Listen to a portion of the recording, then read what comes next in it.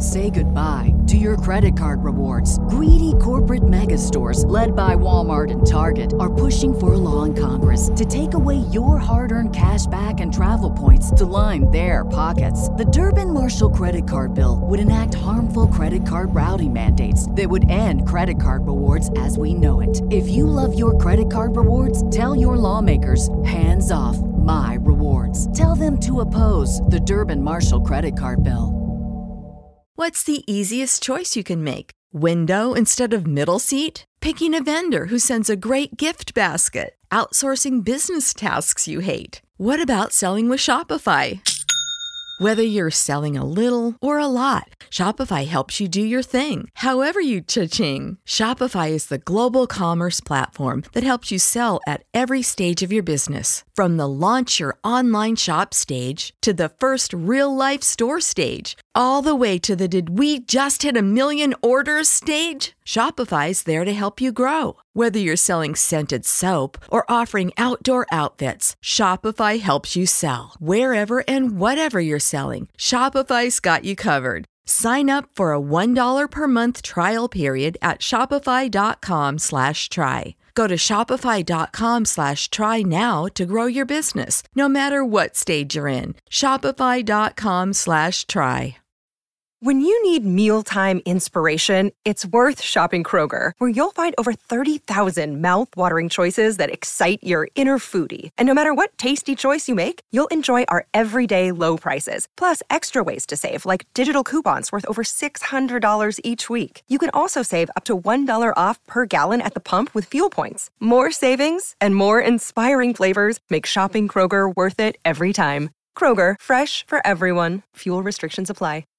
Get ready, Ohio. FanDuel, America's #1 sports book, is coming to the Buckeye State. And to kick things off, you can get started with $100 in free bets as an early sign-up bonus. Plus, when you sign up today with promo code OhioFD, you'll be all set when FanDuel goes live in Ohio. Then you can bet on all your favorite teams in all your favorite sports with $100 in free bets. Just download FanDuel's top-rated sportsbook app. It's safe, secure, and super easy to use. Ohio, this is your chance to get in on the action. Join today with promo code OhioFD. Make every moment more with FanDuel, official sportsbook partner of the NFL. 21 or older and present in Ohio. Bonus issued in non-withdrawable free bets that expire 7 days after FanDuel accepts its first real money sports wager in Ohio, 1/1/23. Unique user identity verification required. Offer ends on the go live date. Restrictions apply. See terms at sportsbook.fanduel.com. Gambling problem? Call 1-800-GAMBLER. You may start noticing there are strange tall boys of beer in the bottled water section of your local stores. Well, that's not beer. It's actually mountain spring water from the Alps, and it's called Liquid Death. Why is this water called Liquid Death? Well, because it will brutally murder your thirst, and their infinitely recyclable tall boy cans are helping to bring death to plastic bottles. They also donate 10% of the profits from every can sold to help kill plastic pollution. Those aluminum cans it comes in are recyclable and actually profitable for recycling facilities, so they won't just end up in your local landfill like plastic bottles. Go get Liquid Death at your local Woodman's, 7-Eleven, Roundy's, or Hy-Vee, or find Liquid Death retailer near you with their store locator tool at liquiddeath.com/film study. That's liquiddeath.com/film study.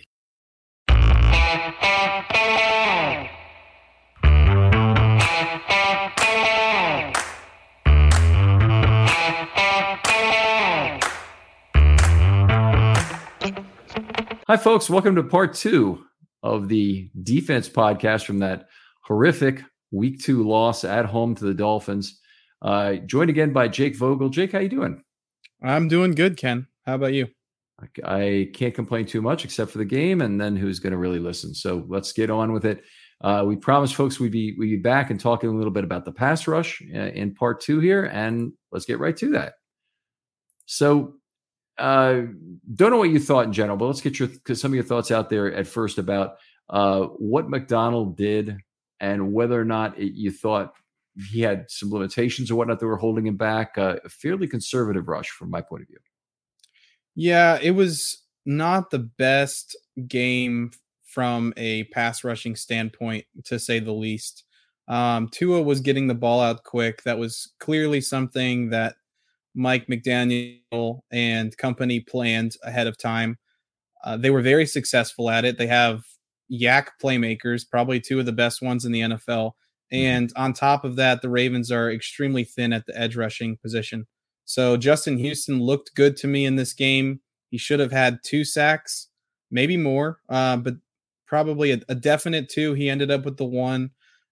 There were a couple defensive linemen that made some plays. I thought Broderick Washington had a couple nice plays in this one. Michael Pierce continues to stand out to me, perhaps in ways that he didn't in his first stint in Baltimore. So I want to give him a shout out.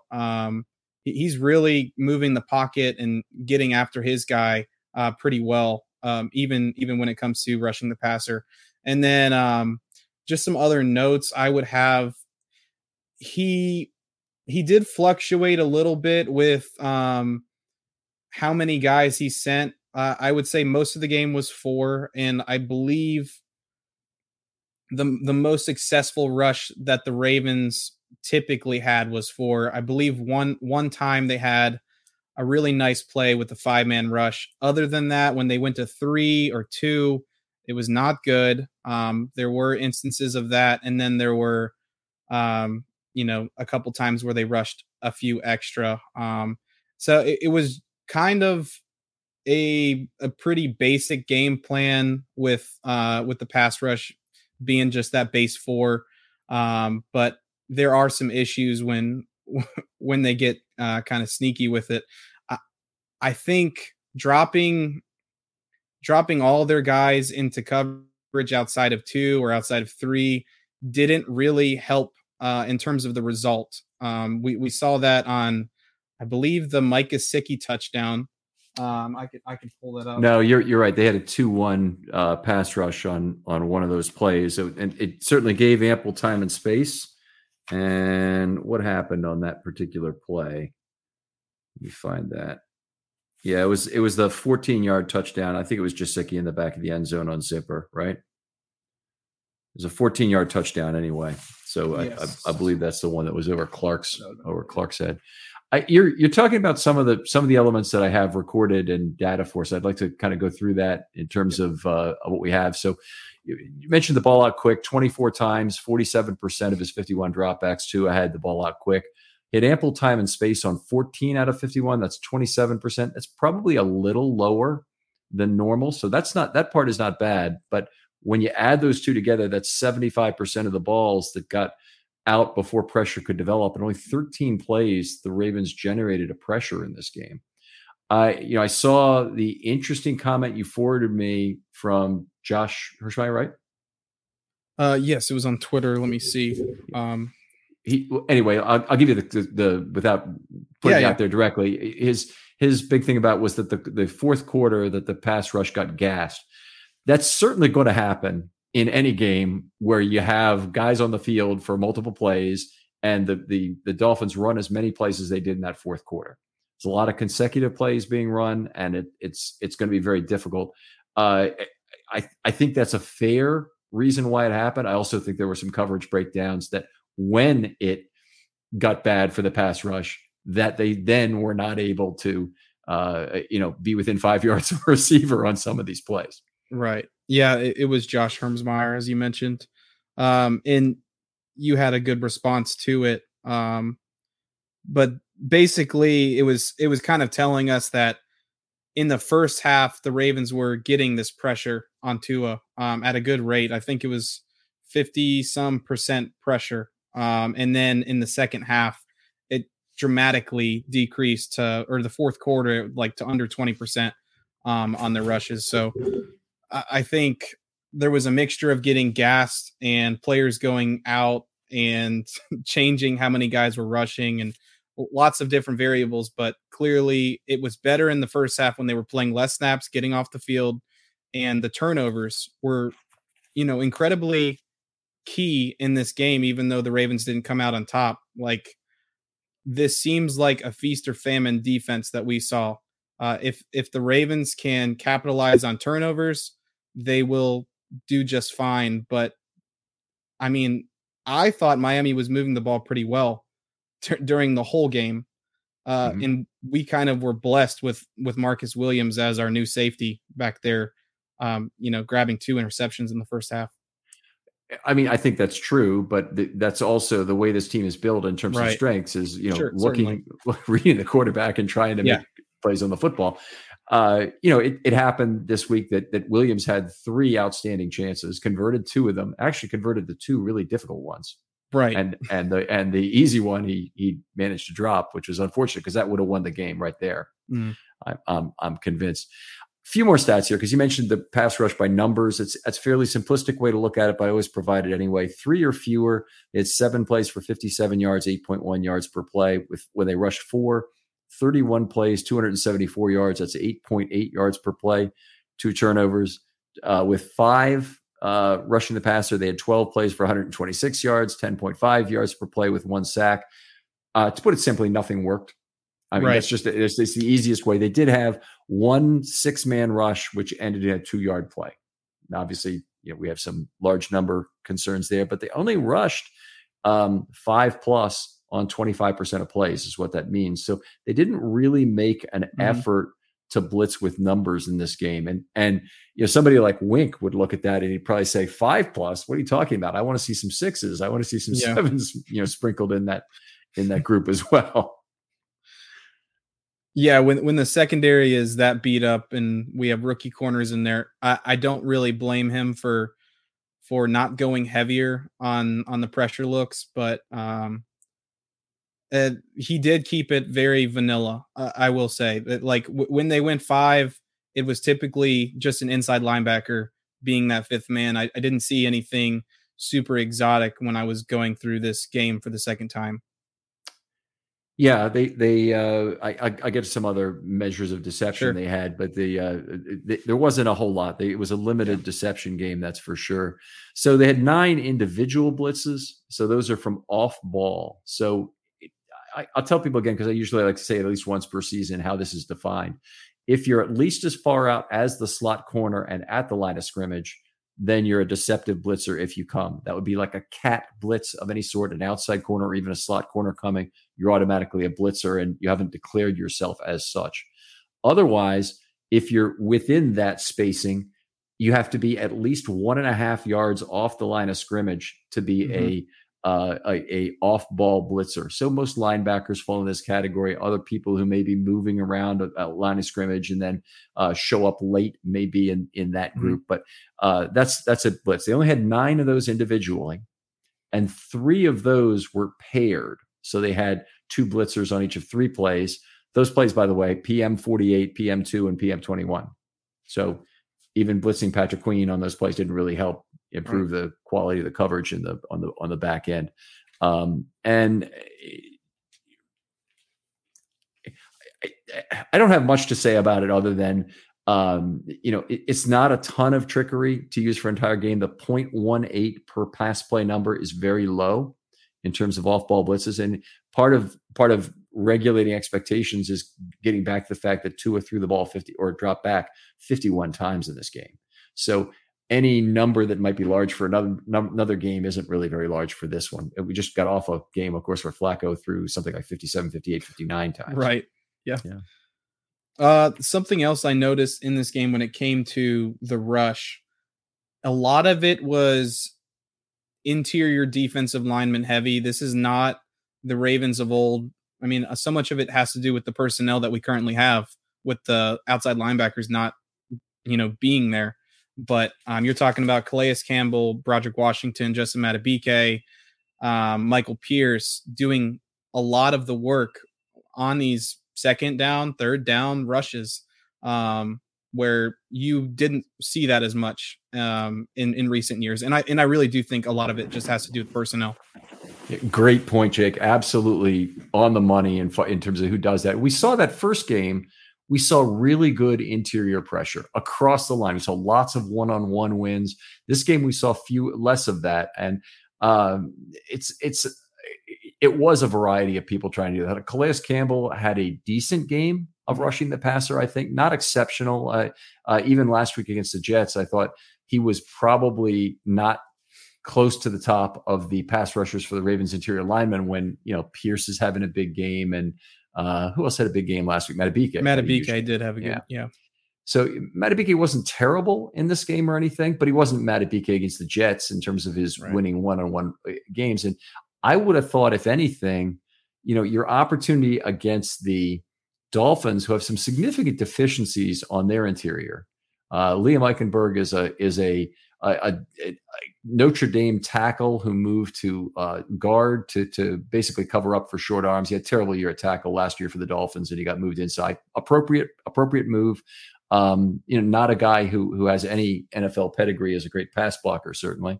And they have the center number, I want to say he's 58 in this game. Connor Williams. I think that's it. Yeah. Another guy right. who, should be a guy you can beat one-on-one. I thought they had better opportunities, honestly, this week than against the Jets. I thought this, you got Flacco, who's very immobile, but you have some guys you can really beat one-on-one. Yeah, I thought going into this game that the Ravens would have an advantage against the Dolphins' offensive line, and it didn't really show up like that, which is extremely disappointing. I thought Oweh would have his opportunities with their tackle injuries. They do have a good one from the Saints, but other than that, I mean, they have been banged up there, and their interior offensive line is not anything special. So I thought the Ravens would be able to feast a little bit, considering what we saw just the week prior. Well, Teron Armstead was on the left side, and so most of the day he was blocking Houston, and Oweh was staying on the side with a tight end. So he ends up with either a tight end or being blocked by that right tackle. And his name is escaping me right now in my thoughts here, but it'll come back to me in a sec. Is it Austin? No, he was the guy who's had to sit out, right? Yeah, right tackle's Little. Okay. Larry Little, I remember from the 1970s. He was a hell of a guard for the Dolphins, but this ain't Larry Little. Yeah. So the one comment I wanted to make when you were talking about Houston on that against the offensive left side, his sack and then almost sack came when he was unblocked. Yes, in the game. So the tight end kind of in a tight end right / H-back alignment was motioning to the offensive left, trying to block Houston. He didn't really get much on him at all on the sack. And then on the next play, it was the same thing. He was unblocked, and he really should have brought down. Tua, but it didn't happen, and he got out of it. Yeah, it was a good sequence there. He had 3 consecutive pressure events during that thing, and then I think he had 2 in a row or 2 in a 3-play sequence later in the game, which really a lot of his pressure was provided during those 2 kind of streaks. What else do we want to talk about here? They stunted 6 times. This is one of the funny things. So the Ravens are a good stunting team. They've got good under players. They've got enough speed to go over. So you like what they bring to the table, and I especially like what an under can do when that block gets peeled, when the unpeeling is done by the looper. And the Ravens have good guys for doing that. They had 6 guys. They had 6 stunts in the game, as I mentioned. 5 of those were during the first half. And then it seems like they might have gone into halftime and said, okay, we need to cut down on the stunts. We're not, keeping discipline on the pocket against Tua like we'd like to. And that could have been literally part of it, as they said, we don't want to do this. They didn't blitz a lot in the second half, which is that usually reduces stunts because you can't usually blitz and stunt on the same play. In fact, the players are allowed to call some stunts on field. And I've seen Calais Campbell talk about this. He says, we can call it. We can decide on ourselves on field. We just can't do it if they have a blitz planned. So, there were times in the second half, they certainly had the ball plenty, that Campbell was certainly on the field for a lot of those plays. He could have said, okay, I'm under, you're over on this play. And let's try this because nothing else is working. And they really didn't make any effort to do it in the second half. So I have to think McDonald was probably telling them, don't do that. Yeah. I mean, they were definitely getting tired out there for multiple plays and big plays where the offense would go down the field. I don't know how much hurry up Miami did, but they were moving the ball pretty well, and those big plays where the guys are running down the field with them, can certainly have an effect on the pass rush.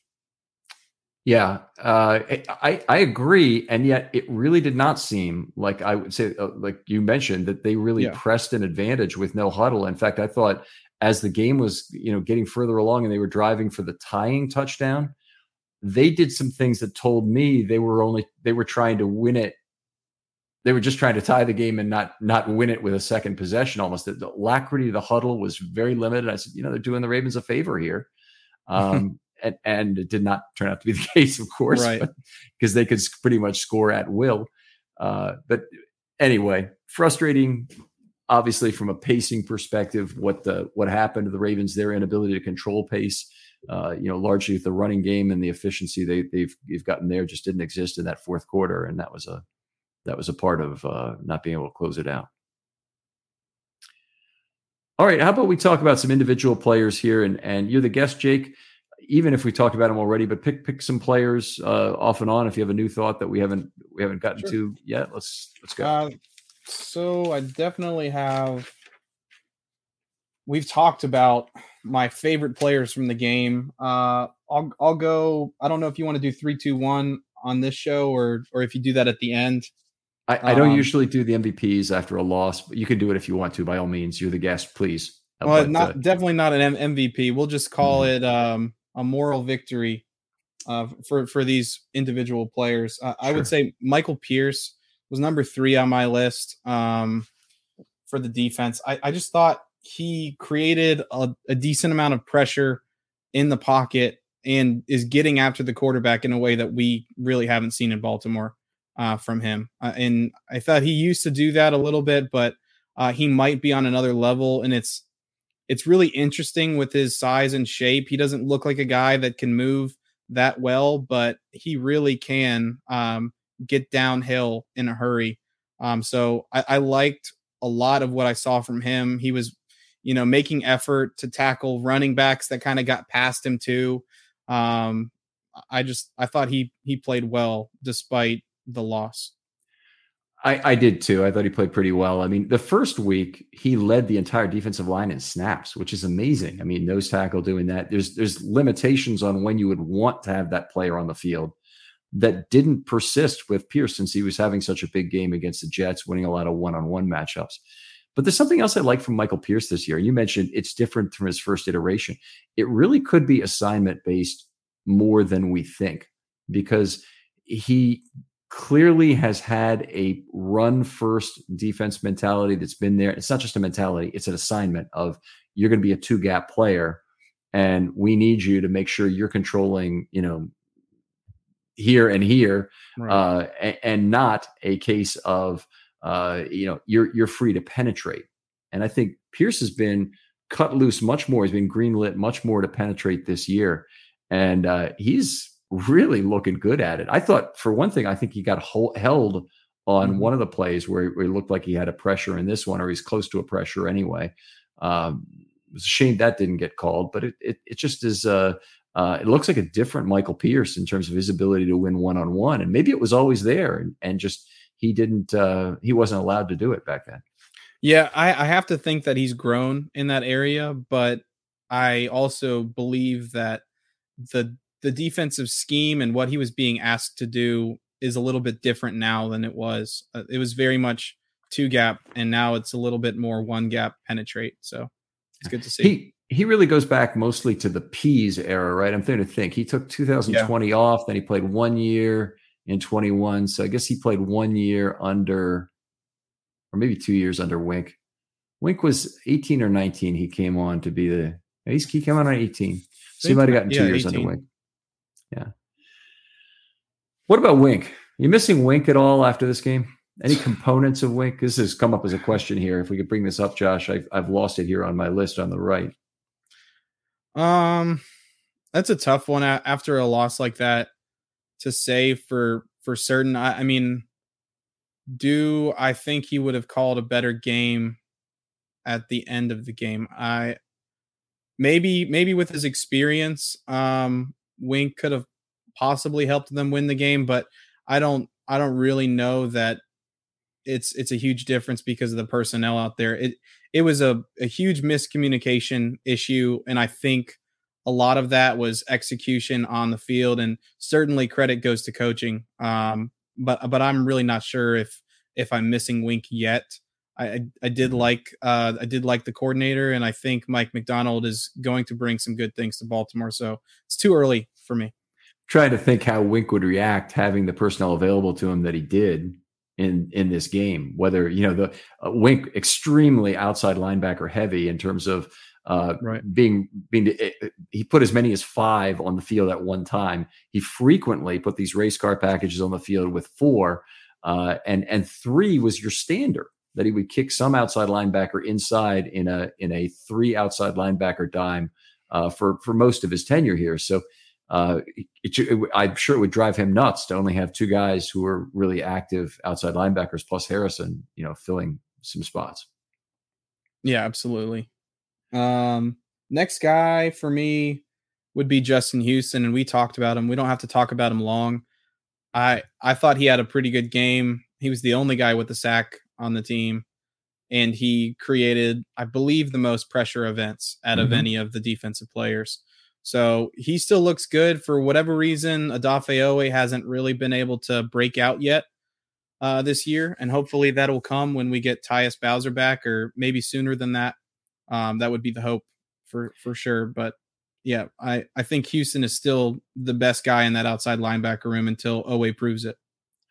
I would agree. I mean, that's what it looks like right now. I mean, they're asking Oweh to play out of position. Oweh and Houston really play the same rush linebacker position, where they're both used to being opposite a tackle, having to beat that tackle in a one-on-one matchup, not having this screwy tight end situation involved. And you think that would give you a lot more advantages, but there's really chipping plays that occur over there. There's responsibilities he has in terms of having to jam the receiver off the line of scrimmage that can be different. So we need to see more from Oweh. I'm not saying that he's done enough, but he's also working under a difficult assignment where he's the only guy who really has the tools on the team currently to be a Sam linebacker. Certainly of the 2 guys plus Jeremiah Moon, if you want to count him, he's really the guy who's obvious for the role.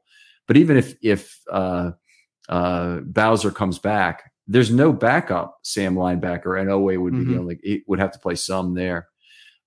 Go back to Houston for a second. One of the things I really liked is the Dolphins run a lot of the boot schemes that we saw a lot from Flacco. We see probably less now from Lamar because booting, I think most people who've heard this show know that I don't really think it's as easy to do with a mobile quarterback.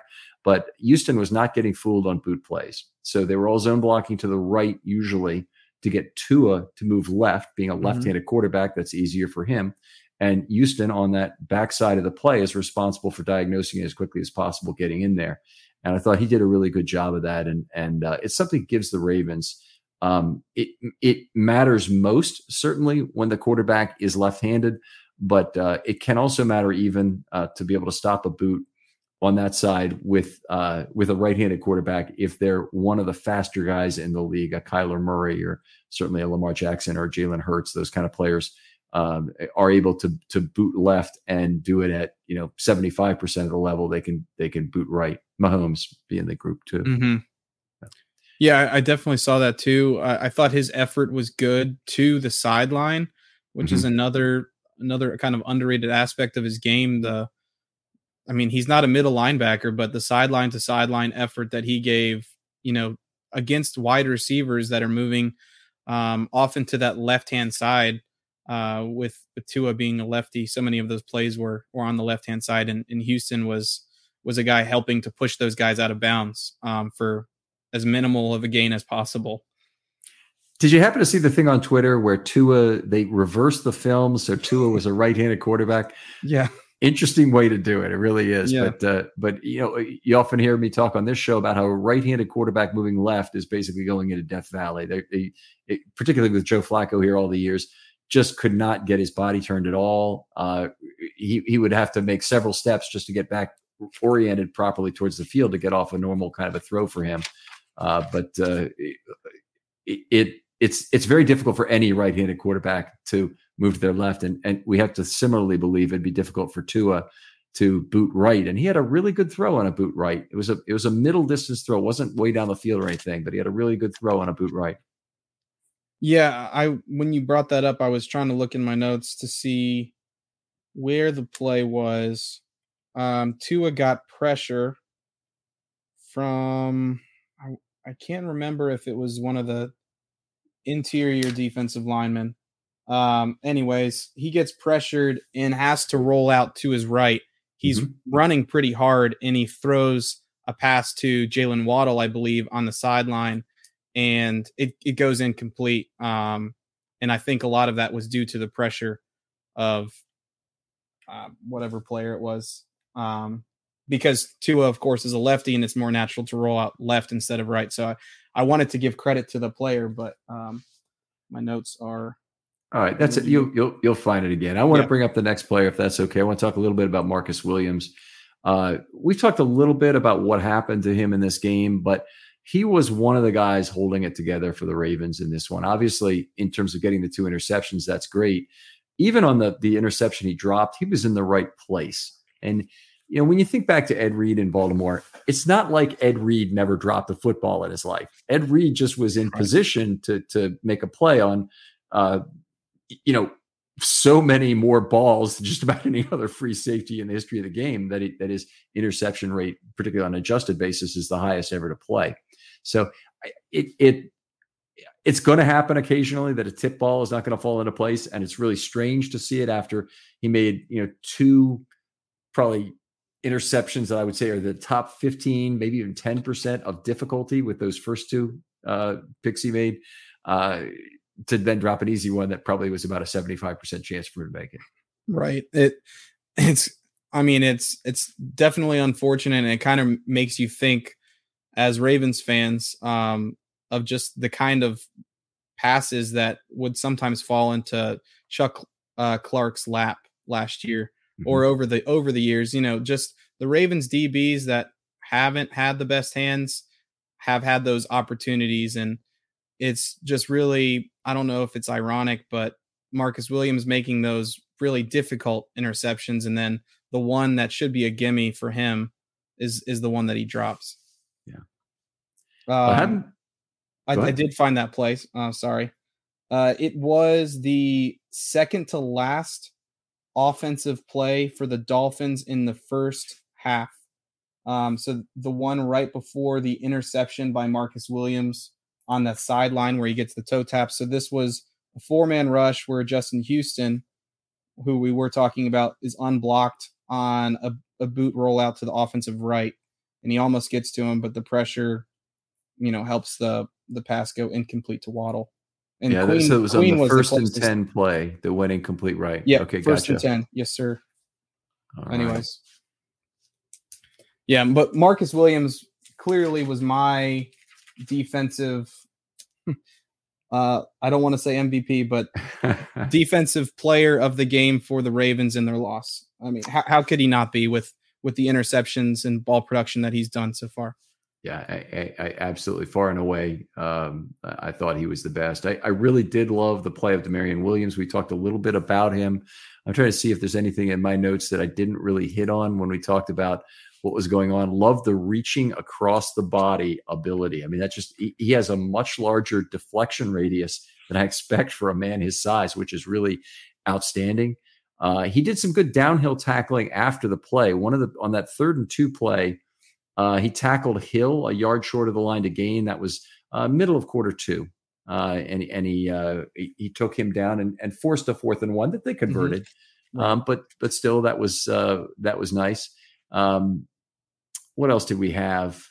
There was a 3rd and 7 early in the game that got converted where he was just a hair late on making a PD across the body of Gesicki. So when, he had lots of good opportunities for PDs lots of bad opportunities for PDs in this game that were not really that good. And generally speaking, he converted a reasonable percentage of these low quality opportunities, I thought, in this game. So good stuff. Really was a pain to lose him. I thought he was out for the year. the way he was lying in the back of the end zone there. But it's good to see him get up and the whoever the announcer was identify the fact that he's drinking as he's going off the field, which leads him to believe it's probably a cramping problem. Right. Yeah. And that was a good sign, even though we didn't have Pepe for the last play. A cramping issue is much better than any sort of leg injury. So, I mean, that's a plus. I found the play you were talking about. I mean, I'm sure the fans know, but the completion to Mike Gesicki, where he was the slot right outside wide receiver in that alignment, Pepe was in such tight coverage. It was 3rd and 7, 12 minutes, 10 seconds left in the first quarter. It's the one. Yeah, I mean, it was a beautiful play, but unfortunately the pass was, pretty perfect, and Gesicki hauled it in for the first down. All right. What else we got going on here? Do you have any other players you'd like to talk about?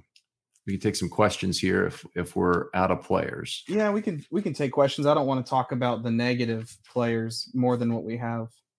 Right. So we've got all right. You want to get into some mailbag? Sure, by all means, Josh. All right. Mailbag always has some repeat, but it's good to get some closure at the end of the show and focus on some of the questions that come in using the hashtag Film Study Mailbag over on Twitter. All right. First up, let's go back to Owe a little bit. And Brad was wondering, he was hoping about more pressure production from him, but he's being used more as a Sam role and not as a pass rusher. Is that surprising to you? Or is he not being used correctly? I'll go through a couple of things. There's no one else to play Sam. So there's no one else with the traits to play Sam. That said, I don't think the Sam coverage drops completely explain the drop in production. I think there are other things that will do a better job. Owe is being forced to basically play every snap after Means's injury, which happened, well, it was the first drive of Q2. Starting 5 plays later, Owe played the first of a lot of snaps for the rest of the game. In fact, he only got 6 snaps off the remainder of the game, and that was most of the Dolphins' plays. Second half, took 2 total snaps off. Anybody asked to make that many consecutive plays is going to have difficulty. And so they did a much better job, frankly, of getting Houston off the field for some in the second half and trying to keep him on a little bit of a pitch count to try and keep him marginally fresh. But there just isn't anyone else to take that Sam role if it's not Owe with in terms of what traits they have. Jake, all right. I think you answered that perfectly, so I don't really have a comment. All right. Well, let's tackle on Alex's comment over on YouTube. While adding another outside linebacker acquisitions is inevitable, do we think someone else on the roster could provide a higher level of replacement play? And does Means getting hurt reduce Owe and Houston's production? Go ahead and start with that one, Jake, and I'll. Yeah. So, I mean, to answer, the acquisition is inevitable. I do believe they will bring another outside linebacker up, whether that means it's from the practice squad and it's just an elevation, or they, sign somebody to the 53. Either of those could definitely happen. I think one of the two will certainly happen. I don't think there's a person on the roster that could provide a higher level of replacement play outside of the guys that are injured. And then we're hoping to get back soon, which would be Tyus Bowser and the unknown of David Ojabo, which the unknown right now is very appealing. which is well funny. Said. It's very appealing because right now we have very little in the cupboard. Yeah, Ojabo is a pure rush guy. He's not going to drop the coverage and give the Ravens anything there. So he'll be a guy who comes in, hopefully can play the run a little bit, has good length, and is a guy who can be Houston's early down counterpart. But I wouldn't expect him to be playing on the Sam side. I don't think there is another guy who can provide even replacement level play, as I understand the word to be used, in terms of who they have on the roster right now. I think they'd have to go outside the organization. In terms of the practicality of that, they're not going to sign anyone who costs any more than a vet min contract at this point. The club has hardly any flexibility in terms of salary cap. They have almost no dollars. They just did something with Chuck Clark to free up another $750. but basically they're scraping the bottom of the barrel, and an early injury to Means is actually going to cost them a lot of that value. We may even be in a position here fairly soon where the Ravens don't have the entire 53 filled on a week to week, because then that'll tell you they're really scraping, trying to get those last dollars. But there's nobody above a vet min contract they're going to get. And a vet min Sam linebacker is not going to be much, because those guys are unicorns to start with. They're a much rarer set of abilities. They're generally not particularly easy to scout at the college level, because the good pass rushers tend to be guys who are given that responsibility, and they tend to also be the athletic freaks who might be able to play Sam for you in the NFL. So it takes some real sifting through, some real frog kissing to get to a guy at Sam linebacker who might be any good. All right. Patrick is wondering, it looked like the Ravens were playing very soft zone coverage with receivers open all the time. Do you credit this to blown coverages, poor calls, or is this credit to the Dolphins? I mean, I think they were playing a lot of off coverage, a lot of zone coverage. That honestly, like Ken was talking about earlier, should be the bread and butter of this defense with the personnel that they have. Marcus Peters could be a phenomenal cover 3 corner, somebody that's looking towards the quarterback for more interception playmaking opportunities. Same thing goes for our safety, who has 3 interceptions on the season, Marcus Williams. And then you have other guys that potentially could start making plays in Kyle Hamilton and Marlon Humphrey and Pepe Williams even. So I like the zone coverage element. I also think a piece of it in this game is the 2 threats of that Miami offense are speedsters in a major way. Tyreek Hill is the deep threat, and certainly Jalen Waddle can do that too. But Hill is kind of more of the known commodity for really being able to catch those balls deep down the field. And the Ravens were trying to give cushion because they don't have a ton of healthy corners that are experienced out there that can really run with these guys. So I think it's a mixture of a lot of things. Yeah, I do. And you hit on most of that, Jake. So I don't want to repeat everything we kind of said early in the episode. And you stated very well there. But another thing is just the Ravens, no matter what they do, if they have 2 inside linebackers on the field, or even 3 sometimes when they're playing Harrison as an outside linebacker, that's a lot of coverage weakness. Those are guys who, in theory, have underneath coverage responsibilities. And if they can't do a lot with that, that means somebody else either has to come in and make up a tackle, or that they have to be aware that the inside linebacker can't do much to help them on a route that's run between level 2 and 3. We saw a fair amount of plays made between level 2 and 3. Again, some of them ridiculously wide open in terms of the players being there. And I think, some of that responsibility just ends up on the inside linebackers. It's not all on the safeties and corners, even though the Ravens had problems there too in this game. All right, let's close out the mailbag with this Spencer question that you each can answer. All right, so put yourself in the role as defensive coordinator. What lesson do you learn from this game and take away? Is there any players you expect to have a come to Jesus moment based on this game? I can go first if you go ahead. Sure. I mean, to me, the guy who they have an option on who they have on the field is Patrick Queen. So he's the guy, if you want to take him off the field on passing downs and still not destroy the guy's career, because he still gets to play the other downs. He'll be fresher. Hopefully he can give you more in terms of the pass rush, more in terms of a block shedder and run defender on earlier downs, more in terms of just being able to cover screen passes and wheel routes on early downs. But he is just a huge liability in the middle of the field, and other teams are picking on him. And, when Joe Flacco and Tua, who are very different quarterbacks, are both, basically finding that same spot on the field. And, Dean Pease had a way of saying that they will find that guy. Whoever he is out there, they will find him. It was even true with a player like Mosley, who was an excellent coverage inside linebacker. But there were times when he was on the field that he was the weakest guy out there, and the team would still try and throw at him. Well, they've got to do something to get better coverage. And I think they can have a 2-for-1 if they effectively replace Stone for Queen at inside linebacker and bring Hamilton up short in that they probably are maximizing the abilities of both Stone and Hamilton in terms of where they play on the field. Yeah, I think you answered that question perfectly. Just to have another answer, I will say give Kyle Hamilton a more defined role, especially early on as he's learning how to communicate in the secondary and what is going on when an offense gets up to the line quickly, when plays are coming in fast. He just needs to know where he is. So I'd like for him to focus more on inside the box responsibilities, whether that's covering a tight end, covering running backs, covering a big wide receiver, or just playing those soft zones, or in the flat and stuff like that. I really like that more for him than this kind of questioning. Is he supposed to be deep? Is he not?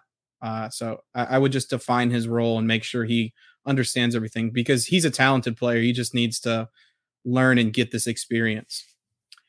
Right. I agree. And I don't see anything. I haven't seen anything yet that tells me he can't get it turned around. Most of his tackling problems seem more to be about taking an angle to the play as opposed to not being a good wrap up player and whatnot. I'm not saying we haven't seen anything that hasn't worked from that perspective, but I think I've seen more in terms of not taking good angles to the football. And I hope that the Ravens will derive value for him on tight ends, as you said, and underneath being a hulking presence that can create a problem to throw over the way Calais Campbell and Brent Urban should be at the line of scrimmage.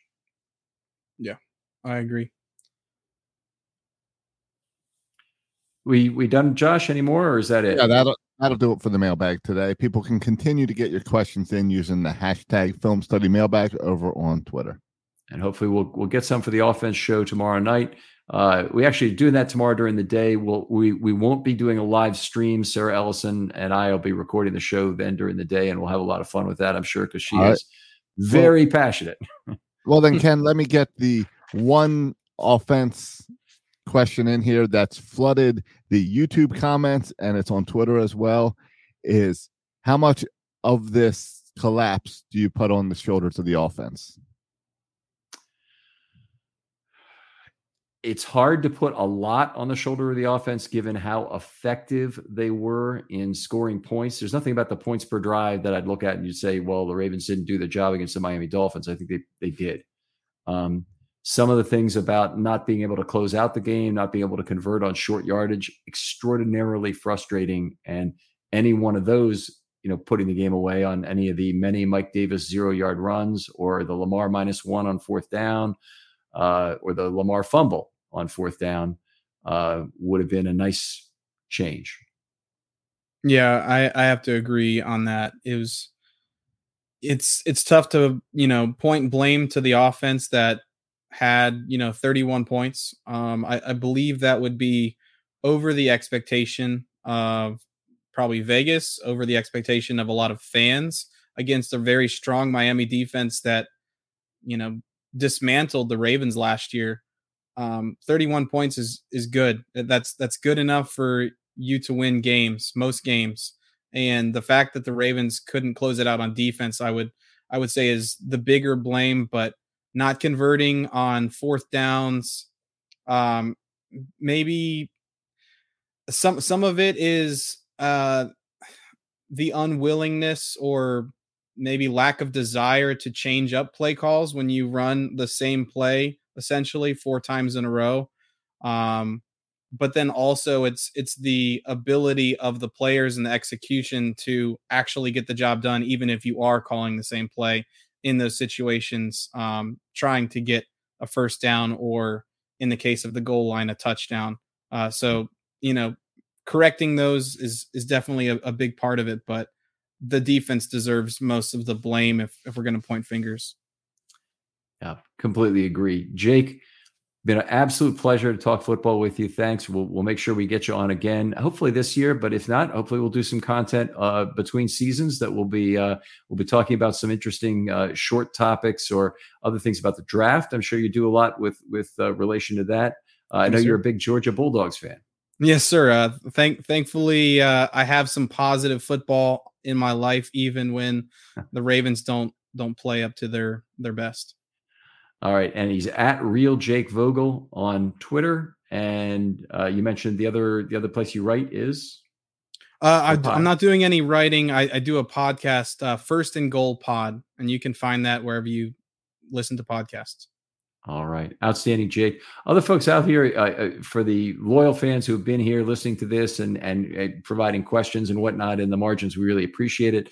We'll probably do this live stream idea again if folks appreciate it. If you did, please tag something out there when I post the show saying, hey, I like the live format. If you didn't, that's fine. Don't have to put anything. But we just want to get some feedback on whether this is a useful format and people are liking it.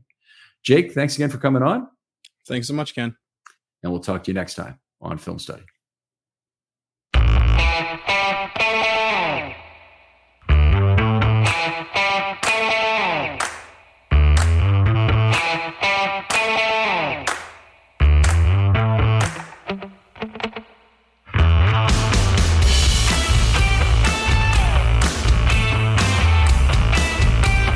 This is the story of the one.